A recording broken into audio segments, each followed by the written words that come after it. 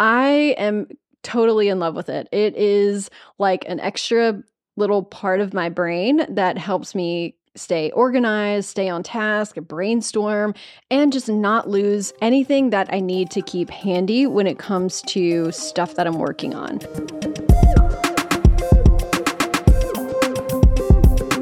Hello, and welcome to the Copy Lab podcast, the marketing and business podcast that teaches you how to write better, sell more, and ignite your business, even if you suck at writing.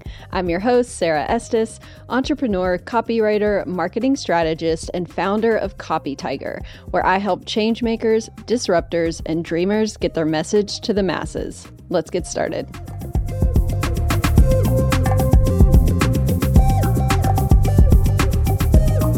Hello, and welcome to this week's episode of Copy Lab. As always, I'm super happy to be here with you. When I say that, it kind of reminds me of my 8th grade journalism teacher. His name was Mr. Medic, and every single day at the beginning of class, he would stand up at the front of the class and say, "It's a great day to be alive." And then he would make all of us say the exact same thing in unison. At the time, I thought it was so corny and terrible. As an angsty little teenager, I did not want to say that. But the older I get, the more I think that was really sweet. And he was really onto something. He was a super chill dude. And I kind of love that he did that now. Anyway, let's get into it. So this week, I want to tell you about my top 5 favorite tools that I use for copywriting. Now, I narrowed it down to 5 because these are the ones that are really kind of game changers for me. And if you aren't using them yet, then I really recommend it.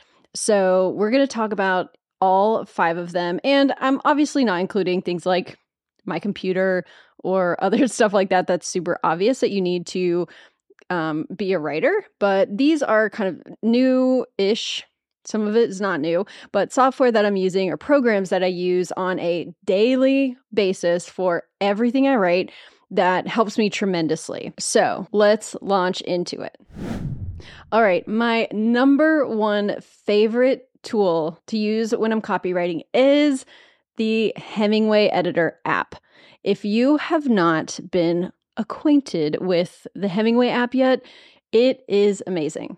From the second I started using it, I absolutely fell in love. So I want to tell you about it, how it works, what it does, and then also how I use it in my copywriting. So the Hemingway Editor is a browser tool. They have a desktop app too, but I just use it straight out of the browser because it's really cool in the fact that you don't actually have to log in. You can just type in hemingwayapp.com and you get taken right to the interface, which is pretty badass if you ask me. So when you go on there, what you'll do is you'll basically delete the text that's already in the editor. You'll see like kind of a big text box. And what you do is you copy and paste your writing into that box. And what it's going to do is it's going to highlight in all different colors where your writing needs work. Now, what the Hemingway Editor focuses on when it comes to making edits and suggestions is how to simplify your writing. So how to take it from being kind of maybe a little overly written, meaning the words are too big or it's hard to understand or your sentences are run-on sentences. What it does is it's going to take your writing and it's going to suggest ways to simplify it. So it's going to tell you where maybe you have too many adverbs or adjectives. It's going to tell you when your sentences are too long, making them hard to read. It's going to tell you when you can use a shorter word to replace a phrase or a sentence. So it's basically going to say, here's how you can consolidate this and make it a shorter, punchier, buzzier sentence. And one of my favorite parts of the Hemingway Editor app is it flags passive voice so that you can change it to active voice. Now, if you've ever taken any kind of writing course or, back in school, this was always harped on. And I actually didn't pay attention to it until later on in my writing life. And now I swear by it. But passive voice is basically when you write in a way that doesn't describe who is doing the action. So instead of saying, I cooked dinner, you would say dinner was cooked. And what it does is it's basically just not as accurate and it's not as powerful. So putting someone in the subject, putting someone in the action taking position, whether it's you or another person or, whoever the subject of the sentence is, when you make it active, it's clearer, it's more correct, in fact, and it's more enjoyable to read. And it's surprising how often we actually use the passive voice when we're writing. And it can be kind of a crutch when we're not sure what we're trying to say or when we're trying to remove the blame or the pressure on a particular thing. So passive voice can actually be a good tool if you're trying to create distance or you're actually trying to hide or veil sort of who was the person acting. But for the most part, when you're telling a story or when you're writing copy, you really don't ever want to do that. So you always want to have active sentences. So another factor of Hemingway is it tells you what grade level your writing is at. While you might be proud that your writing is at a grade 12 level, it's actually not good for copywriting. So for copywriting, you want your writing to be at a grade 6 at the most.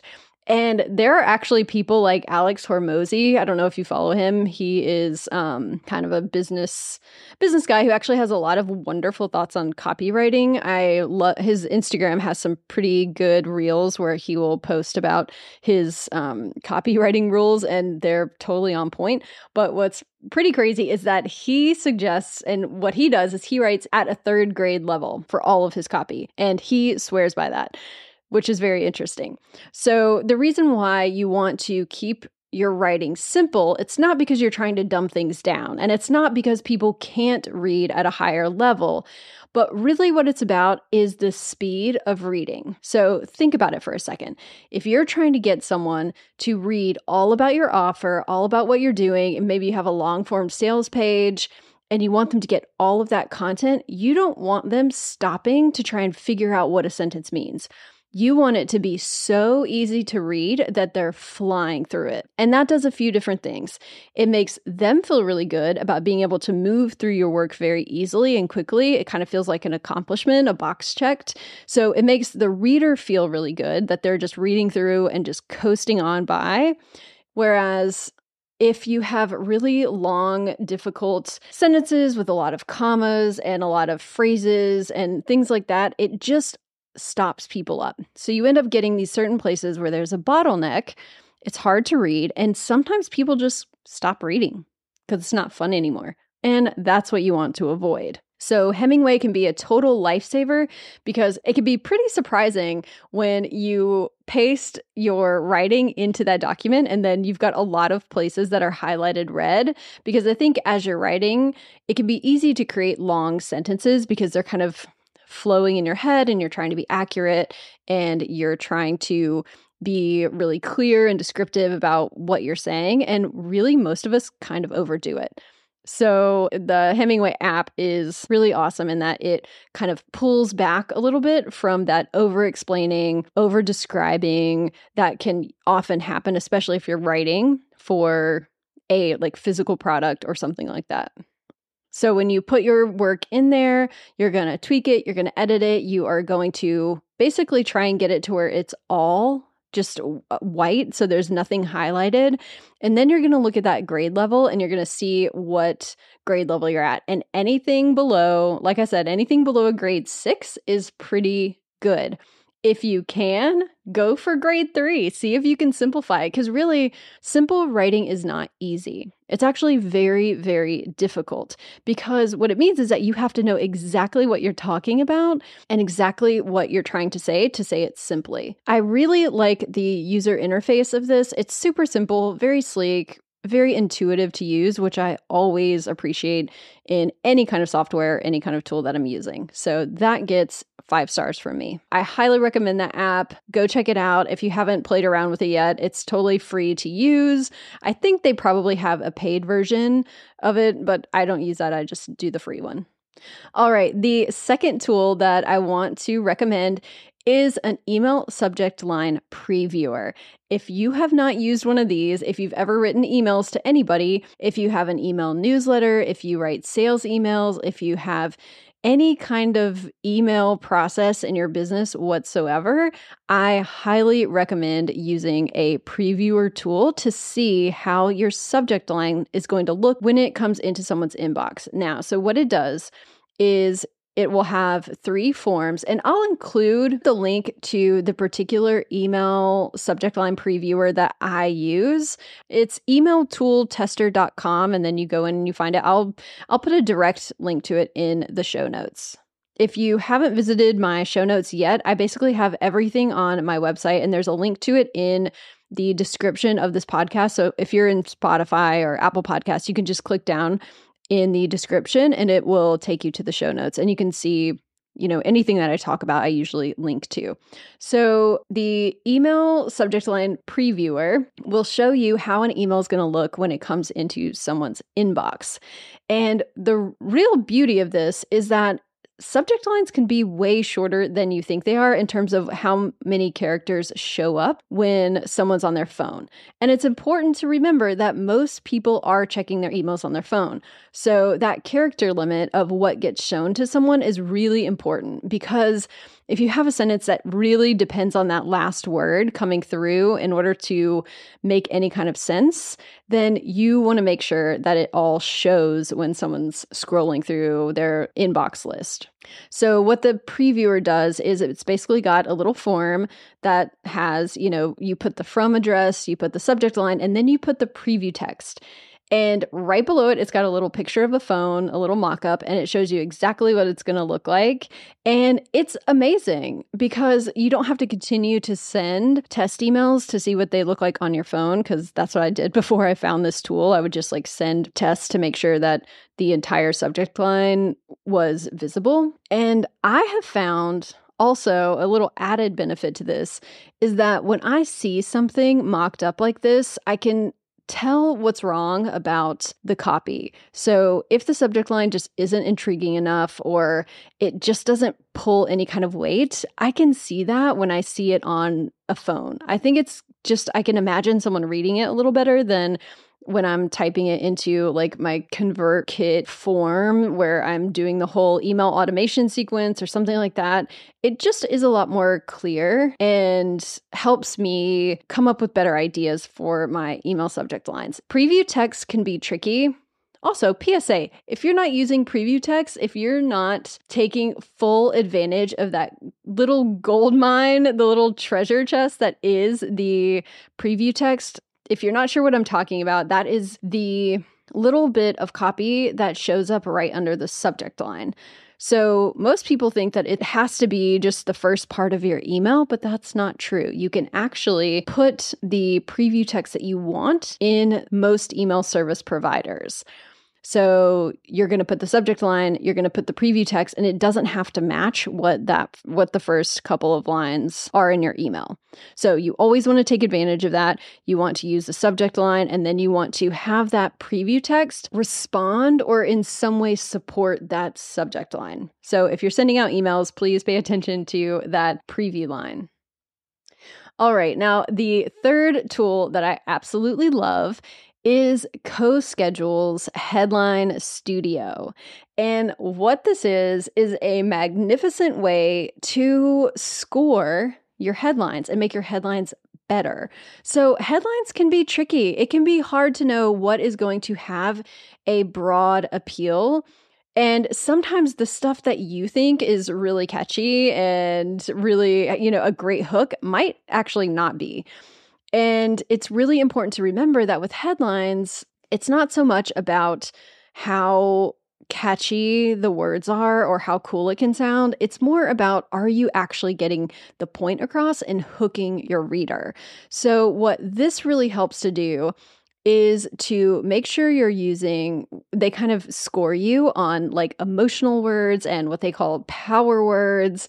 And they have all different types of words that they want to make sure that you're putting in the headline so that you're making it as rich and punchy as possible.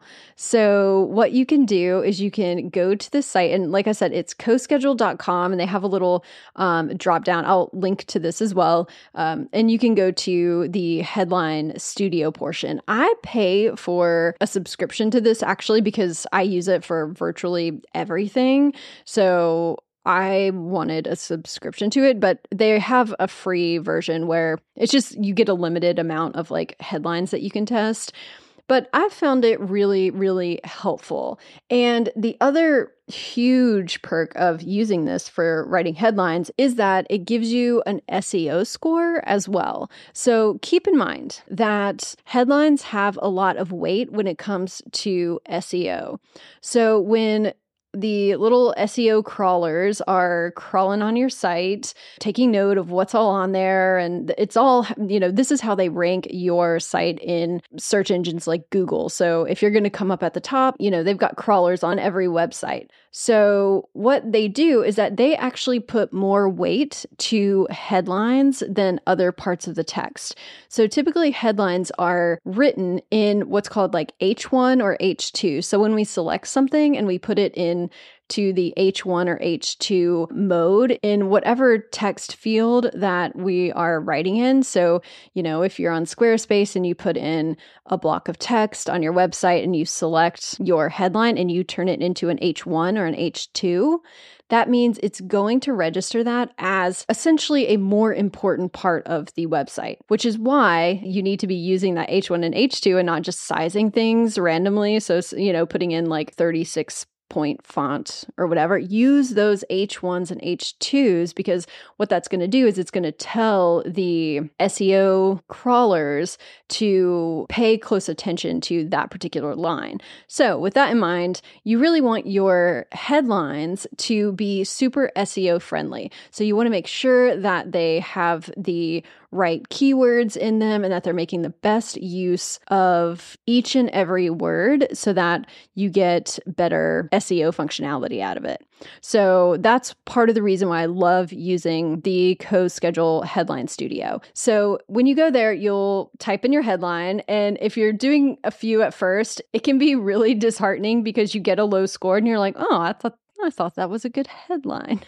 But once you get past the brokenheartedness of the fact that you had a shitty headline, you start to tweak it and make little changes. You change this word, you switch around the structure a little bit. So they're scored on a scale of 1 to 100, 100 being the best. And it also goes from red, yellow to green.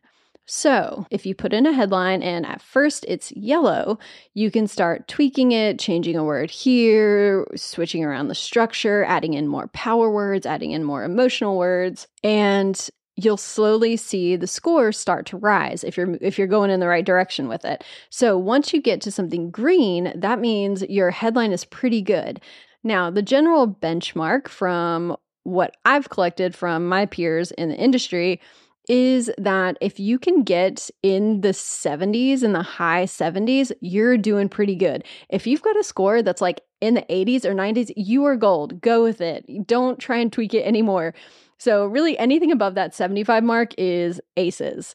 So that's what I'm always aiming for. So if you aren't sure about your headline, and it doesn't have to be just a headline for a website. I'm talking about titles for blogs, titles for podcasts, titles for basically anything. If it has the pressure of getting people to click, then you need to know if it's a catchy headline. So keep in mind that this can be used in all different kinds of ways. And it's really fun, actually, it kind of gamifies the writing process, which I love. And you can kind of see your score changing as you switch things around. And you can also see what words work best. So if your headline's lacking and you need to put a better word in there, they have an entire word list that you can choose from. So you just, look through them all and pick the word that works best for you. So I love using this. It's super fun. I don't always go with the headline they suggest or the one with the highest score. Sometimes I believe in my heart that one that just happens to score lower on theirs is actually the right headline. And I've been in the right a lot of those times. So, take it with a grain of salt. It's a machine. It's a program. It's not a human heart, but it can be a really great litmus test to how well your headline is going to do once it's out in the world. All right. The fourth tool that I absolutely love is kind of obvious. It's Google Docs. If you're a working copywriter or a writer of any sort, you need to be using Google Docs. If you are using Microsoft Word, honey, stop. Please switch over to Google Docs. It has so much better functionality. It's amazing. And I just don't know how I lived without Google Docs. I want to talk about why I love it so much and why it's such a great tool for writers who are communicating with clients, or if you're just writing your own stuff and you need to save it. First off, it's got a great collaboration aspect. You can work in the doc with several people. You can make comments. You can do all of the stuff. So if you're collaborating on anything with someone, rather than sending Microsoft Word versions back and forth a million times, please hop on Google Docs and collaborate there. The other thing I love is, and this is maybe my favorite feature of Google Docs of all time, and that is the pageless setup. So the reality is that for most online writers, there's no need for those page breaks. When you see, like, if you open a Microsoft Word document, the page is broken up into individual pieces of paper, basically. That's how it's structured. But here's the thing. We rarely print out the stuff that we're writing. And for me, I write copy for online places only. I don't ever print anything out. So there's really no reason for my writing to be broken up into 8.5 by 11 pieces of paper. So when I'm writing a sales page, I actually just want to see it as one document, the same way it would look on a website. So something that you're just scrolling through, but doesn't have any of those 8.5 by 11 breaks. So in Google Docs, you can set up a pageless document. So it's just one big, long, scrolling white document. And that is amazing. That's what I write all my sales pages on. That's what I do all of my email sequences with. So I have it default to the pageless setup. And I just think it's a lot more reflective of how we are actually writing and actually using long form documents today. So that's something I love. If you haven't set the pageless view as your default, I recommend doing it. I find it to just be way better and make a lot more sense for writing in the digital age. Now, of course, if you print out a lot of stuff, great, keep it as the piece of paper look. But I think for a lot of us and a lot of like marketers and copywriters who are working in the digital space, the pageless view is the shit. I love it. All right, moving on to our fifth and final tool that I absolutely love. This is a big one. It keeps my entire business in order, and that is Asana. I have used Asana for going on 7.5 years now, I think, and I am totally in love with it. It is like an extra little part of my brain that helps me stay organized, stay on task, brainstorm, and just not lose anything that I need to keep handy when it comes to stuff that I'm working on. Asana is a task management system. If you haven't used it, it is a really beautiful, easy to use, intuitive system. It's totally free to use. They have plenty of upgrades for, like, you know, if you have a lot of users that are going to be on it, say you have a small business with a team, or you are working with clients who you want to be on it, then you have to pay. But if you're just using it for yourself, then it's totally free, which is actually amazing considering all the things that it does. So I make projects for every copywriting client that I have, every copywriting project, and I use it to take notes on calls, to write down all of my brainstorming ideas. I also put in all the links to Google Docs or anything that clients send me, and I compile it all in the Asana task. I have the Asana app on my phone, so I can very easily look at things when I'm on the go, when I'm on the road, and I never lose track of anything. And you can view things in terms of deadlines, and you can view things on the calendar, so it makes it really easy to keep up with everything that you need to do. So if you are running a business, or you are managing, even if it's just one other team member or an employee or anything like that, I highly recommend incorporating this. Even if you don't have a lot of work going yet, or say you're just getting started in whatever business you're doing, if you're a writer or a real estate agent or a painter or a graphic designer, whatever you're doing, get started in this now, because once you set up your systems, you can grow so easily if you know how to use it. And it's so much easier to start implementing these systems at the very beginning when you can kind of backtrack, change how you're doing things, experiment, play a little bit, and it doesn't feel like a huge mess or a huge undertaking to change how you're doing things. Whereas if you wait until you've got a lot of stuff going on, then it becomes hard to implement these systems and make little changes when you realize something isn't really optimized or how you like it to be. So that's my recommendation. If you're running a business like me, go ahead, start using task management tools like Asana, and it will change your life and just streamline everything and help you become more organized, because that is the bane of existence for anyone who is running a business. If you're disorganized, you are in hell. So sign up, get an account, start using this stuff and playing around with it. You will thank me later. All right, we are going to end it there. Those are my 5 favorite tools for copywriting. And if you have any thoughts on these things, or you have other tools to recommend, I am all ears. I would love to hear from you. Please DM me at CopyLab Podcast on Instagram, or leave a comment on the post for this podcast. I would love to hear from you. I am always looking for the latest, greatest tools to use when it comes to writing. If you haven't signed up for my newsletter yet, head to copytiger.com/newsletter and get on that. I send weekly emails about this podcast, so you'll never miss an episode. And I also share stories, content, tips, and other things that only go through my email list. I don't share them anywhere else. So join me there. You won't regret it. It's fun stuff. Also, be sure to follow and subscribe to this podcast on Apple Podcasts, Spotify, Stitcher, or wherever you get your podcasts. And remember, the right words can help you make a huge difference in the world. So keep writing. I'll see you in the next episode.